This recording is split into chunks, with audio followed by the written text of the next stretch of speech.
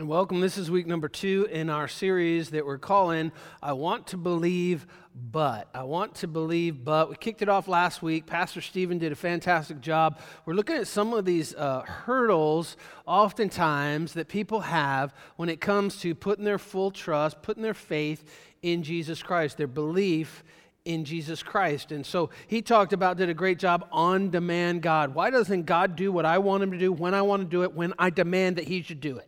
And so if you missed that, Pastor Stephen did a great job. You can check that out on your Valley app in our archive. Next week we're going to talk about, which is really my favorite message in this series. We've been looking at it. We're going to talk about goosebump God. Goosebump God. When people say, why can't I feel God? I just don't feel like God is with me. What does that mean? And we're going to try to clear up some of the confusion about that. But this week I want to talk about killjoy God. Killjoy God. A lot of people I know, they'd like to believe in Jesus Christ, but it's like, hey man, all those rules, all those regulations, I don't want to have to keep all those rules and keep up with all that stuff, the do's and the don'ts and all this. And the reality is it's kind of like when bad Christians happen to good people. It's not really a true representation of what the gospel is. It's a misrepresentation of what Christianity really is, because Jesus didn't come to give you and I a bunch of rules and regulations. He came to give you and me a relationship, and religion is very different than that. Religion is all the ought tos. I ought to do this, I ought to do that, I ought to do this, and it just steals the joy out of it. That's religion, though. That's not Christianity. That's not a faith, a living relationship with Jesus Christ. I ought to do this, I ought to do that, I ought to do this, I ought to do that. A lot of Christians are suffering from hardening of the arteries. Hardening of the arteries is just that I oughta, all this obligation, all this stuff that we're supposed to do, that we think we're expected to do. It steals the joy out of life, and that's not what Jesus came to give you. That's not what he came to give me. Jesus said, I've come that I would give you life, and that life more abundantly. So the whole idea of all these ought to do stuff, that's religion, and that's very, very different. The reality is a lot of non-Christians would like to believe but think that God is a killjoy God, and if I'm going to really believe in God, believe in Jesus Christ, I've got to follow all those do's and stay away from all those don'ts. That's not the Christian faith at all. That's a real misrepresentation of it. And, it's kind of funny. Excuse me, I've been sick for the last 2 weeks. I got back from conference. I had the flu, and I kicked the flu, and then something else is going on. I went to the doctor just a couple days ago, and have an ear infection, pink eye. Thank goodness, though, I went to the doctor's office, saw a member of the Valley family, Jennifer Taylor, and she just took care of me, took care of Susie. Susie's been sick as well, so if I sound a little more bass in a stained glass voice today, that's what's going on there for me. But, this time of year, it kind of reminds me, we're coming up, actually next week, Susie and I, it'll be a significant day. On November the 20th, it'll be 31 years since our first date. 31 years since I asked her out, and she said yes. I still can't believe it after 31 years. And so one of the things, Susie tell you, on this subject of kind of legalism, killjoy God, Susie tells a story that one of the things that actually made me attractive to her was not my dashing good looks. It wasn't it at all. It was the freedom that I had in my faith, the freedom in following Jesus Christ. In fact, I remember a story happened to us. This is before we were dating, first year, my freshman year of college. We didn't get along well at all primarily because, and a couple other reasons, but primarily because she was really a law keeper, legalist, and I was more on the freedom side. That was the way I was raised. And one Friday night, I'm playing ping pong in the student lounge, in the student union there with a buddy of mine. Friday night, Pensacola, Florida, it's like October or something like that. And we're having this vicious ping pong game. And Susie comes in where we're playing there with about 10, 15 other people. And she grabs the ball. First of all, who does that? Who grabs a ball in the middle of a cutthroat game of ping pong. She grabs the ball and she says, "Brother Greg," and she's got her hand on her hip. And she called me brother, like who wants that also by this beautiful blonde chick, And she's like, "Brother Greg, a bunch of us are going out to the mall tonight, Friday night, to witness and evangelize. Don't you think you should join us as well instead of staying here and playing ping pong?" And I said, "Actually, Sister Susie, no, I'm not going to do that because I haven't felt God speak to me that that's where he wants me to be. Right now, I just have a tremendous amount of peace that this is right where God wants me to be right now. If he speaks to me, I'll be there. But he hasn't done that yet. So could I have the ball back and we want to play ping pong?" And she'd be like, "Oh," and she just stormed off. But I didn't know at the time it was kind of wearing her down, wearing her down there. And so we had a lot of situations like that, Brother Greg, hand on the hip. And finally she saw the light, and God showed her, I was the one for her through a series of circumstances. But Susie was raised differently. Now, that's not how her parents are now, but when she was growing up, they're very, very legalistic. My parents were not legalistic at all. They were all about following the direction of the Holy Spirit. And so it wasn't a legalistic real home that I grew up in. But she'll tell you, the Lord's used me in her life to kind of wear off some of that. Because if that's your foundation, doesn't matter if parents change later on, but when that's the first 18 years or so of your life, it leaves a mark on you for sure. And so I want to share the bad news and the good news when it comes to this whole idea of a killjoy God. I think Susie, 18 years old, 19 years old, 20 years old, she'd tell you her impression of God was he's a killjoy God. So here's the bad news. This is the bad news about religion. Because again, this is not what Jesus came. This is not the Christian faith. This is religion. The bad news about religion is this: religion focuses on the outside rather than on the inside. Religion is all about what people think about you. Religion is all about keeping up the pretense, keeping up the show, trying to impress people with how holy you are. And again, we say this all the time here at Valley Christian Church, and let me just repeat it in case you haven't heard it. Maybe you're new. Maybe you're joining us online, or maybe you're joining us at our Poughkeepsie campus. Love you guys. It was so great to be with you at the Poughkeepsie campus last week. Here at Valley, we say this oftentimes. We have one rule: no perfect people allowed. No perfect people allowed. We've all got issues. We've all got stuff. And we're all dealing with our stuff. But the reality is religion says hide it, mask it, pretend like everything's okay.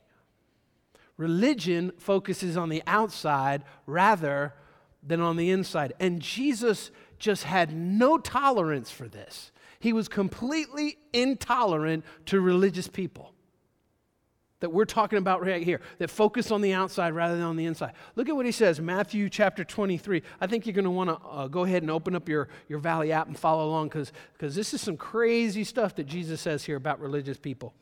He says, "Woe to you, teachers of the law and Pharisees," the religious leaders of Judaism at the time. "Woe to you, you hypocrites! You clean the outside of the cup and dish, but inside they are full of greed and self-indulgence." He goes on and he says, "Blind Pharisee, first clean the inside of the cup and dish, and then the outside also will be clean." Jesus recognized that there was this gap between. That's why he came. There's this gap between us and God. Sin separates us. Religion says, do all these things and you'll get closer to God. That's religion. That is not the Christian faith at all. Religion is an attempt to close the gap through human effort. The Pharisees, they used to pray long, long prayers. They had showy robes, They wanted to be revered and respected, and people hold them in awe. And it wasn't the long prayers, all this stuff that they did. It wasn't for God. It was to impress the crowd. It was to impress the crowd. And Jesus is like, you're blind. You're completely blind. All you're worried about is the outside. Let me give you a little bit of background here, historical background that Jesus is stepping into and he's speaking into here in Matthew chapter 23.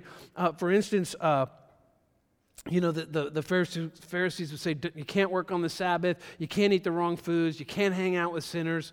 Religion is all about the do's and the don'ts, the rules and the regulations. In the Old Testament, after the time of the writing of the book of Ezra and Nehemiah, religious leaders got angry because Israel had taken away into bondage, and they said it was because they disobeyed God's law. And so religious leaders in Judaism, watch this now, they added 600 man-made laws to the law of Moses. This had nothing to do, this was not from God at all. 600 additional man-made laws on top of Leviticus, on top of the 5 first books of the Bible, Genesis, Exodus, Leviticus, Numbers, and Deuteronomy. 600 additional laws. These are referred to as fence laws to protect the Torah, the first part of the Old Testament, the first 5 books of the Bible. There were, just on the Sabbath alone, there was an additional 65 laws written, do and don'ts, about keeping the Sabbath. In other words, they're called fence laws, so we don't want to even get close to breaking the Sabbath, so we're going to make all these additional laws that God has nothing to say about and has not weighed in on, and it doesn't come from Him, just so we don't even get close to the edge. Think about that for just a minute. In fact, these man-made laws in the 3rd century, fast forward, just to give you an idea of how huge this was, in the 3rd century, these laws were combined and compiled into a book called the Mishnah, which is 800 pages long. 800 pages of additional laws that have nothing to do from God on top of the Bible. 800 pages when it was written out. They have nothing at all to do with Jesus Christ in the Bible. Don't come from God. Totally man-made, totally religious. Not from Jesus Christ at all. And so this is what Jesus was really striking to the heart of in the Pharisees. Look at what he went on and he said, Matthew chapter 23, earlier in verses 3 and 4, he said, so you must be careful. He's talking to the crowd now about the Pharisees. So you must be careful to do everything they tell you, the Pharisees. But do not do what they do. Do what they say, don't do what they do. They do not practice what they preach. And isn't that like the number one indictment that people have against Christians today? They don't practice what they preach. They're a bunch of hypocrites. Listen, I'm here to tell you, I'm not perfect. That's why no perfect people allowed. There's no hypocrites up in here. In religion, there's hypocrites. Not within a relationship with Jesus Christ. And we know we all have stuff that we're leaning on the power of the Holy Spirit to change and transform in our lives. Goes on and it says, they tie up, listen to the Pharisees. Speaking of the Pharisees, what they do, they tie up heavy, cumbersome loads and put them on people's shoulders. He's talking about these man-made laws that are not from God. But they themselves are not willing to lift a finger to move them. One translation puts it this way, of this Matthew chapter 23, one English translation says, they go over land and sea to make one convert and then turn him into twice the son of hell that they are. Now, that's Jesus for you. Jesus had zero tolerance for religious, hypocritical, holier-than-thou people. No tolerance whatsoever. No time. In fact, you read the rest of Matthew chapter 23, it is scathing what Jesus says to religious people. He says, you're a brood of vipers. I mean, it just goes on and on and on and on. See, God's laws, the ones that He gave, not the man-made ones, not the do's and the don'ts that we write, God's laws are not meant to confine us, but they're meant to free us to experience the incredible life that God has created for each and every one of us. Here's the good news. That's the bad news about religion. Here's the good news about Jesus. The good news about Jesus. Look at what the Bible says in Romans chapter 3, verse 20, in relationship to the law as a Christian, every one of us. Whether you're a Christian or not, whether you're just kind of kicking the tires and checking it out today. Romans chapter 3, verse 20, it says, for no one can ever be made right with God by doing what the law commands. Stop right there. Just stop right there. It is impossible for you, for me, for anyone, the Bible makes it clear, to be made right with God based on keeping God's laws.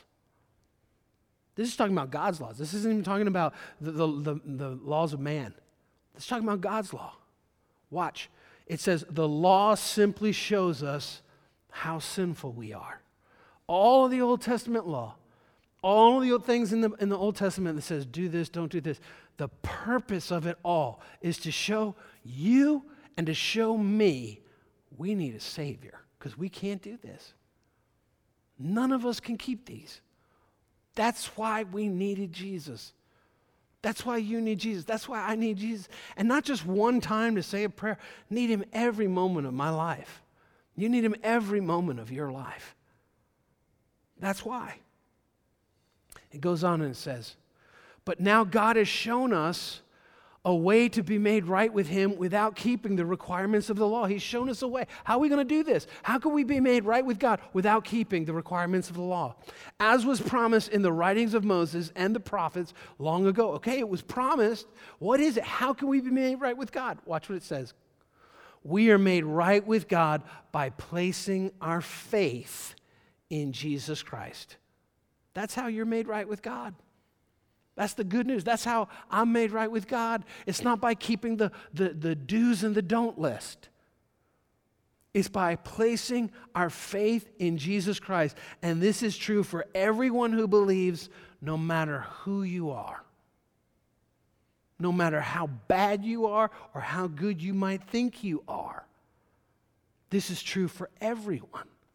It's not about keeping the rules and the regulations. It's about placing our faith in Jesus Christ. So real quick, I want to break this down a little bit further.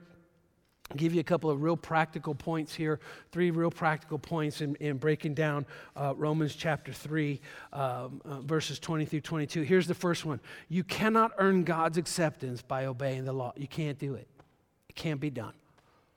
It doesn't matter who you think you are, who's the greatest, the kindest person in the world. No one can earn God's acceptance. No one. By obeying the law. Because it's impossible. It's completely impossible. Religion says you please God by your works. The Scripture tells us it's impossible to please God by your works. None of us can earn it. You can't do enough good and you can't stay away from enough bad to earn God's acceptance. Religion says go to church, be a good person, get baptized a certain way, read the Bible, and maybe God will accept you. That's not the teaching of Scripture. That's religion, again. In fact, maybe you heard it this way: don't drink, don't smoke, don't chew, don't go with the girls who do.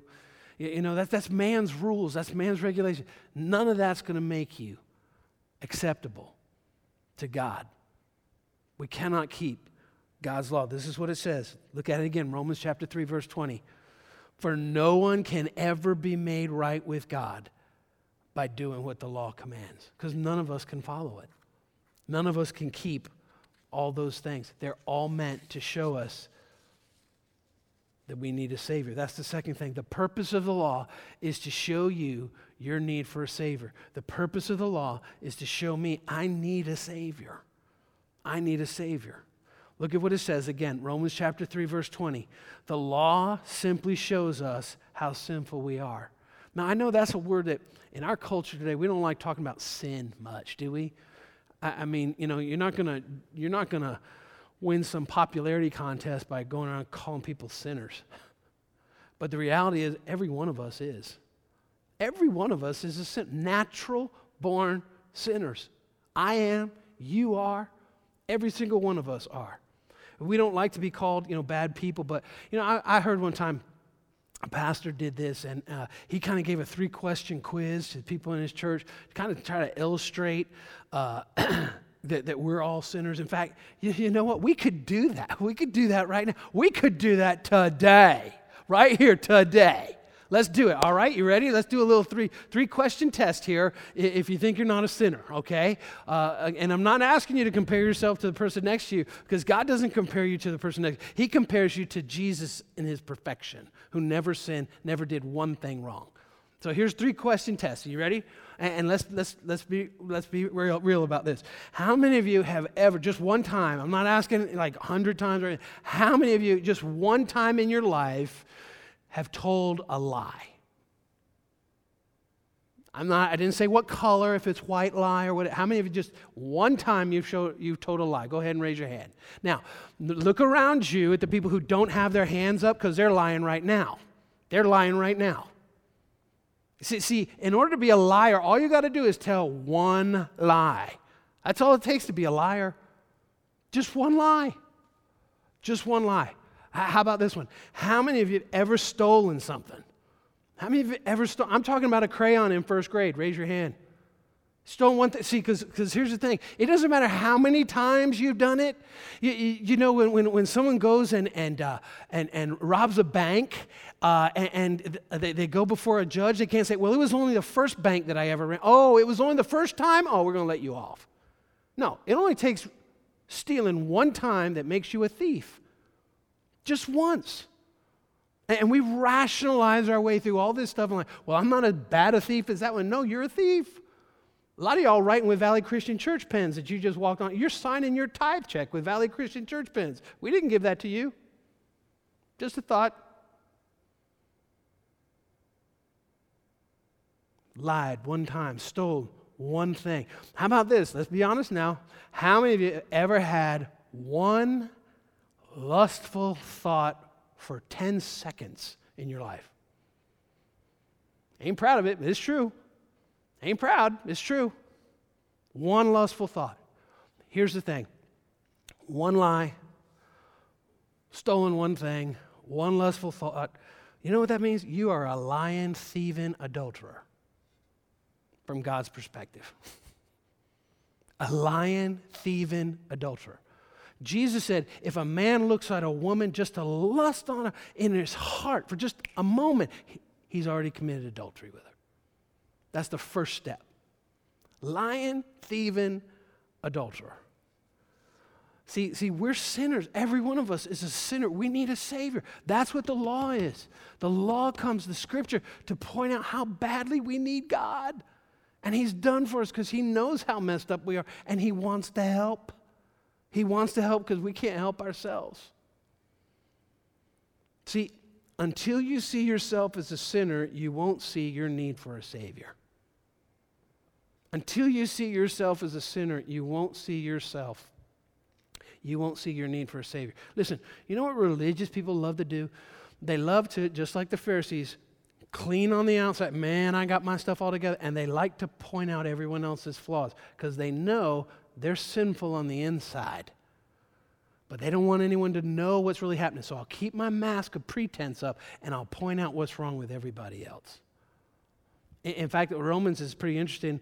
Another spot, and it says where the law is, where the law comes, it causes sin to become increasingly sinful. In other words, religious settings that all is focused on the do's and the don'ts, you have the most wicked, depraved, immoral things going on in churches just like that, organizations just like that, religions just like that, under the surface. The ones that look the cleanest on the outside are the dirtiest on the inside. Because none of us are perfect. And when we put up that pretense and we pretend like, hey, I've got it all together, I'm all that in a bag of chips, God's mighty man of faith and power for that hour, you know what? There's all kinds of nastiness going on underneath the surface. Until you see yourself as a sinner, you won't see your need for a Savior. And here's the third thing. The good news about Jesus is this. Being right with God comes only by faith in Christ. Only by faith in Christ. Look at it again, Romans chapter 3, verse 22. It says, we were made right with God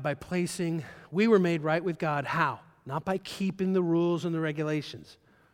We are made right with God by placing our faith in Jesus Christ, and this is true for everyone who believes, no matter who we are. See, you don't need religion. And I'm not here today, and this church does not stand to give you a list of do's and don'ts, and then you have no need of a Savior. Why are we? You don't need religion. You need Jesus. I need Jesus. I've been a follower of Christ, a Christian, since I was a boy. I need Jesus just as much today as I did when I was a little boy. I need a Savior all the time. And so I put my faith, I put my trust, not in my ability to keep the rules, but in Jesus' perfect life, his sinless life, his sacrificial death on the cross for me, and his resurrection from the dead, showing proof positive that my personal sins were paid for. That's what I'm trusting in. Are you trusting in that? That's what it means to be a follower of Jesus Christ. It's not religion. It's a relationship, a growing relationship. We're not talking about morality here. We're talking about Christianity, which is a relationship. Jesus didn't come to give you a list. He came to give you a life. Life more than you could ever imagine. Life lived the way that God created you. Life full of joy, not perfection, not that there's not bumps in the road, but life abundant, more than we could ever ask or imagine. Jesus said, that's what I came to give you. See, God's not a killjoy God. Religion wrongly represents God as a killjoy God. That's not the God of Scripture. In fact, I love this in Galatians chapter 3. Or Galatians is kind of a Cliff Note version, if you will, of the book of Romans. Paul, by the inspiration, wrote both of them. And in Galatians, he speaks to some well-meaning Christians there. They'd gotten off track. They started by placing their faith in Jesus Christ. And see, we don't do works. This is all in Romans, the book of Romans, and in the book of Galatians. We don't do good works to earn God's acceptance and approval. Jesus did that. We received Jesus. We do that because we realize how much God has done for us. It's not to earn something. It's to show our gratitude. That's why we obey. That's why we follow, to show our gratitude to God. See, so many of us, we misunderstand how sinful we are, and so as a result of that, we misunderstand how powerful God's grace is. We misunderstand how sinful we are, and we misunderstand how powerful God's grace is. Paul's talking about this to Christians in Galatia, the province of Galatia. So some people came in behind him, they called the Judaizers, that said, okay, that's great, put your faith in Jesus Christ, but you still got to keep these rules and regulations. And the Holy Spirit spoke to Paul and said, no, you're right, and you bring correction to those churches in Galatia. Listen to what he says here. I love this, actually, in the contemporary English version.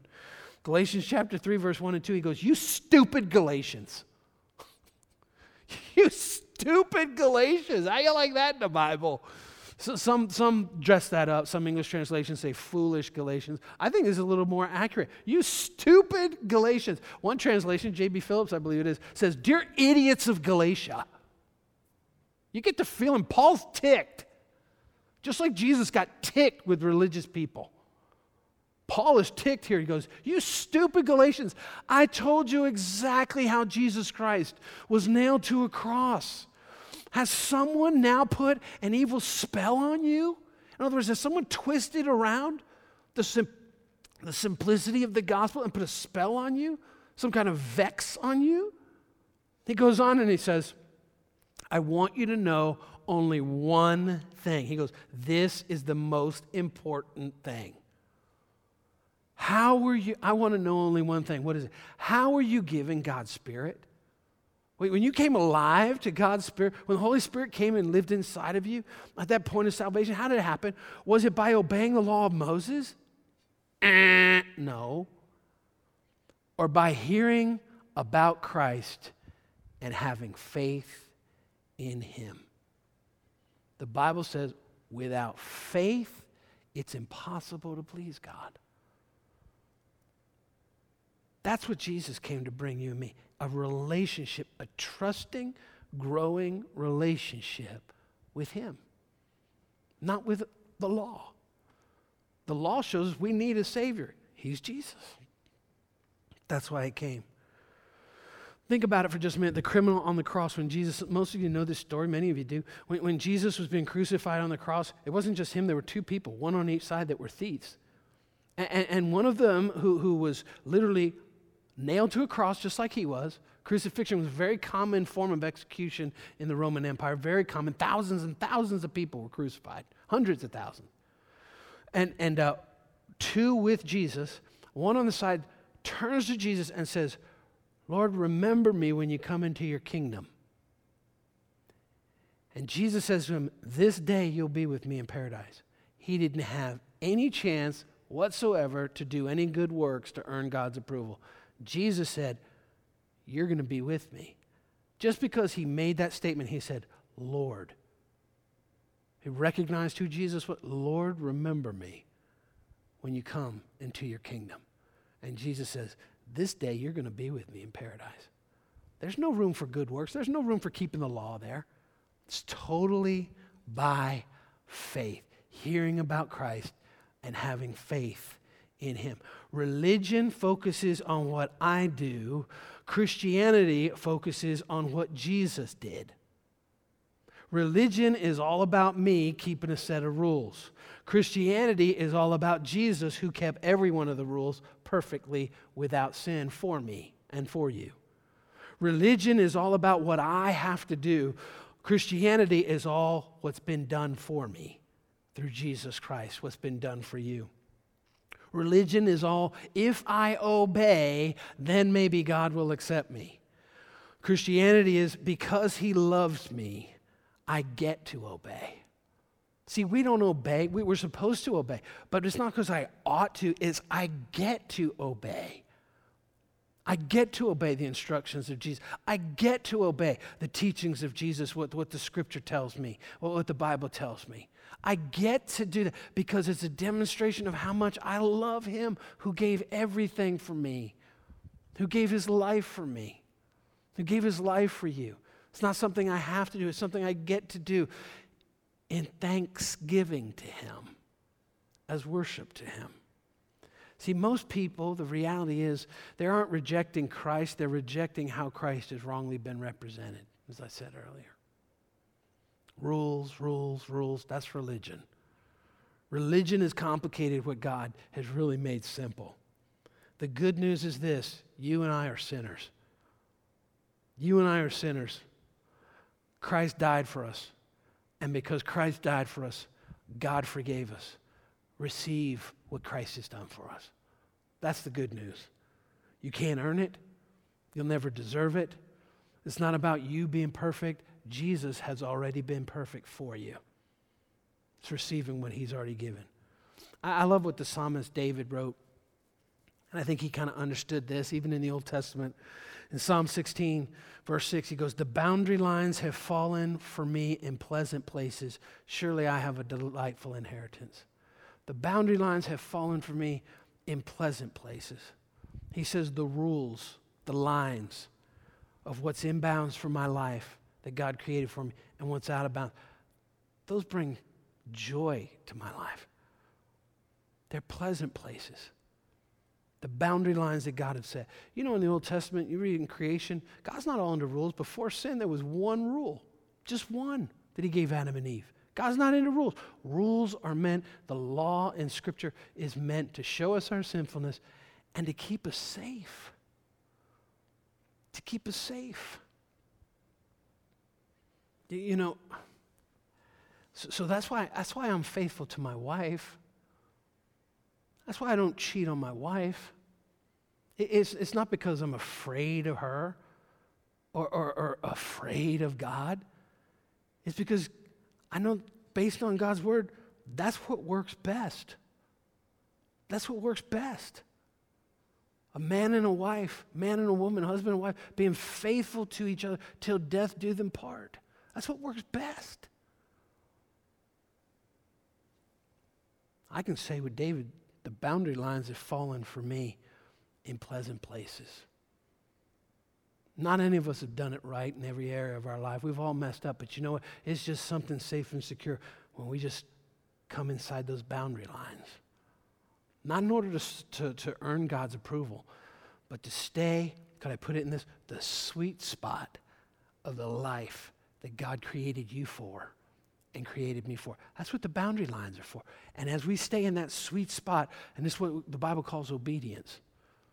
It's not in order for God to forgive us, it's because he has forgiven us. It's just amazing. Doesn't mean life's perfect. There's no storms or difficulties or challenges, but it's just amazing. We stay in that sweet spot, following the instructions of Jesus and what the Scripture says. It's just amazing how we experience life. Joy, real joy. God is not a killjoy God. Not at all. That's a misrepresentation of who he is. And so let me end with this thought. Religion complicates with laws. Jesus simplifies with love. Religion complicates with laws. Jesus simplifies with love. You know, those same religious leaders, the Pharisees and teachers of law and the Sadducees, they came to Jesus one time and they said, they were trying to trap him. Their motives weren't pure. They were nasty folks. Not like church folks, no, not at all. They're talking different people, right? And they asked him one time, tell us what is the greatest commandment. And they thought by saying that, as soon as he highlighted one, it would kind of water down or devalue the others. And so they're like, we're going to trick him here. They said, tell us what's the greatest commandment. And you know what Jesus said? The first one is, love the Lord your God. And the second one is, love your neighbor as yourself. And on these, every one of the other laws hangs. And he shut their mouths. They had no rebuttal because it was completely accurate and true what he said. Religion complicates with laws. Jesus simplifies with love. What's the greatest commandment? Love God with all your heart, soul, mind, and strength. Love God with everything that you are, everything that you are, everything that you have. Love God. And you love your neighbor as yourself. That's the life that Jesus came to give you and me. That's how we show our gratitude to him. That's how we stay in that sweet spot of the life that God created for you and for me. Loving God with everything we are and everything that we have, and loving our neighbor as ourselves. That's where real joy comes from. That's what you were made for. That's what God created you for. That's what God created me for. Love God and love your neighbor. I'm going to ask right now, I'm going to pray. And before I do, I just want to let you know where I'm headed. I'm going to pray right now, and I want to pray and just kind of close this message, but then I want to give you an opportunity. If you're watching this now online or Poughkeepsie campus and you've never taken that step of faith of putting your trust in Jesus Christ, maybe it's because of what we've been talking about today, that you thought God was a killjoy God, and he's not. He's so far from that. I'm going to pray, and then I want to give you an opportunity. I'm not going to embarrass you. I'm not going to ask you to stand up and shout Jesus or, something crazy like that. I just want to lead you in a prayer. And I'm just going to invite you to open your heart up to Jesus right now. And you can repeat this prayer after me. And take that first step of faith, of trust in him, because he created you for so much more, to live in that sweet spot of loving God with everything that you are and everything that you have, and loving your neighbor as yourself. That's where joy is really found. God is not a killjoy. He came to give you joy. Jesus came to give you life. And that life is abundant life. Would you bow your heads with me right now? Let's pray. Heavenly Father, Lord, I just pray right now as we've just looked at your word that, Lord, it cleared up some confusion. Lord, there's some things that seem really gray, just got black and white for us by your Holy Spirit as we've looked at your word. Father, for those of us that, the Lord, we kind of like the Galatians. We started out by putting our faith in Jesus, and now we think by doing a whole lot of good stuff is how, we're going to be accepted by you, and nothing can be further from the truth. Lord, help us to recognize how sinful we really are and how much we need a Savior, not just yesterday, but today and tomorrow as well, every day of our lives. Thank you, Father, for the truth, because when we know the truth, it sets us free. Right now, with our heads bowed and our eyes closed, I do want to lead you in a prayer right now that you can just say as a whisper, because the Bible says that if you declare with your mouth that Jesus is Lord, just like that thief did on the cross, if you declare with your mouth that Jesus is Lord and believe in your heart that God raised him from the dead, you will be saved. So right now, just open your heart to Jesus if you've never done that before, and pray this prayer. Repeat after me. Heavenly Father, forgive me of my sins. I turn from them now, and I receive Jesus Christ as my Lord and as my Savior. Jesus, thank you for living for me. Thank you for dying for me. Thank you for rising from the dead for me. And now I ask you to lead me, guide me, direct me by your Holy Spirit from this day forward, and I will follow you. Amen.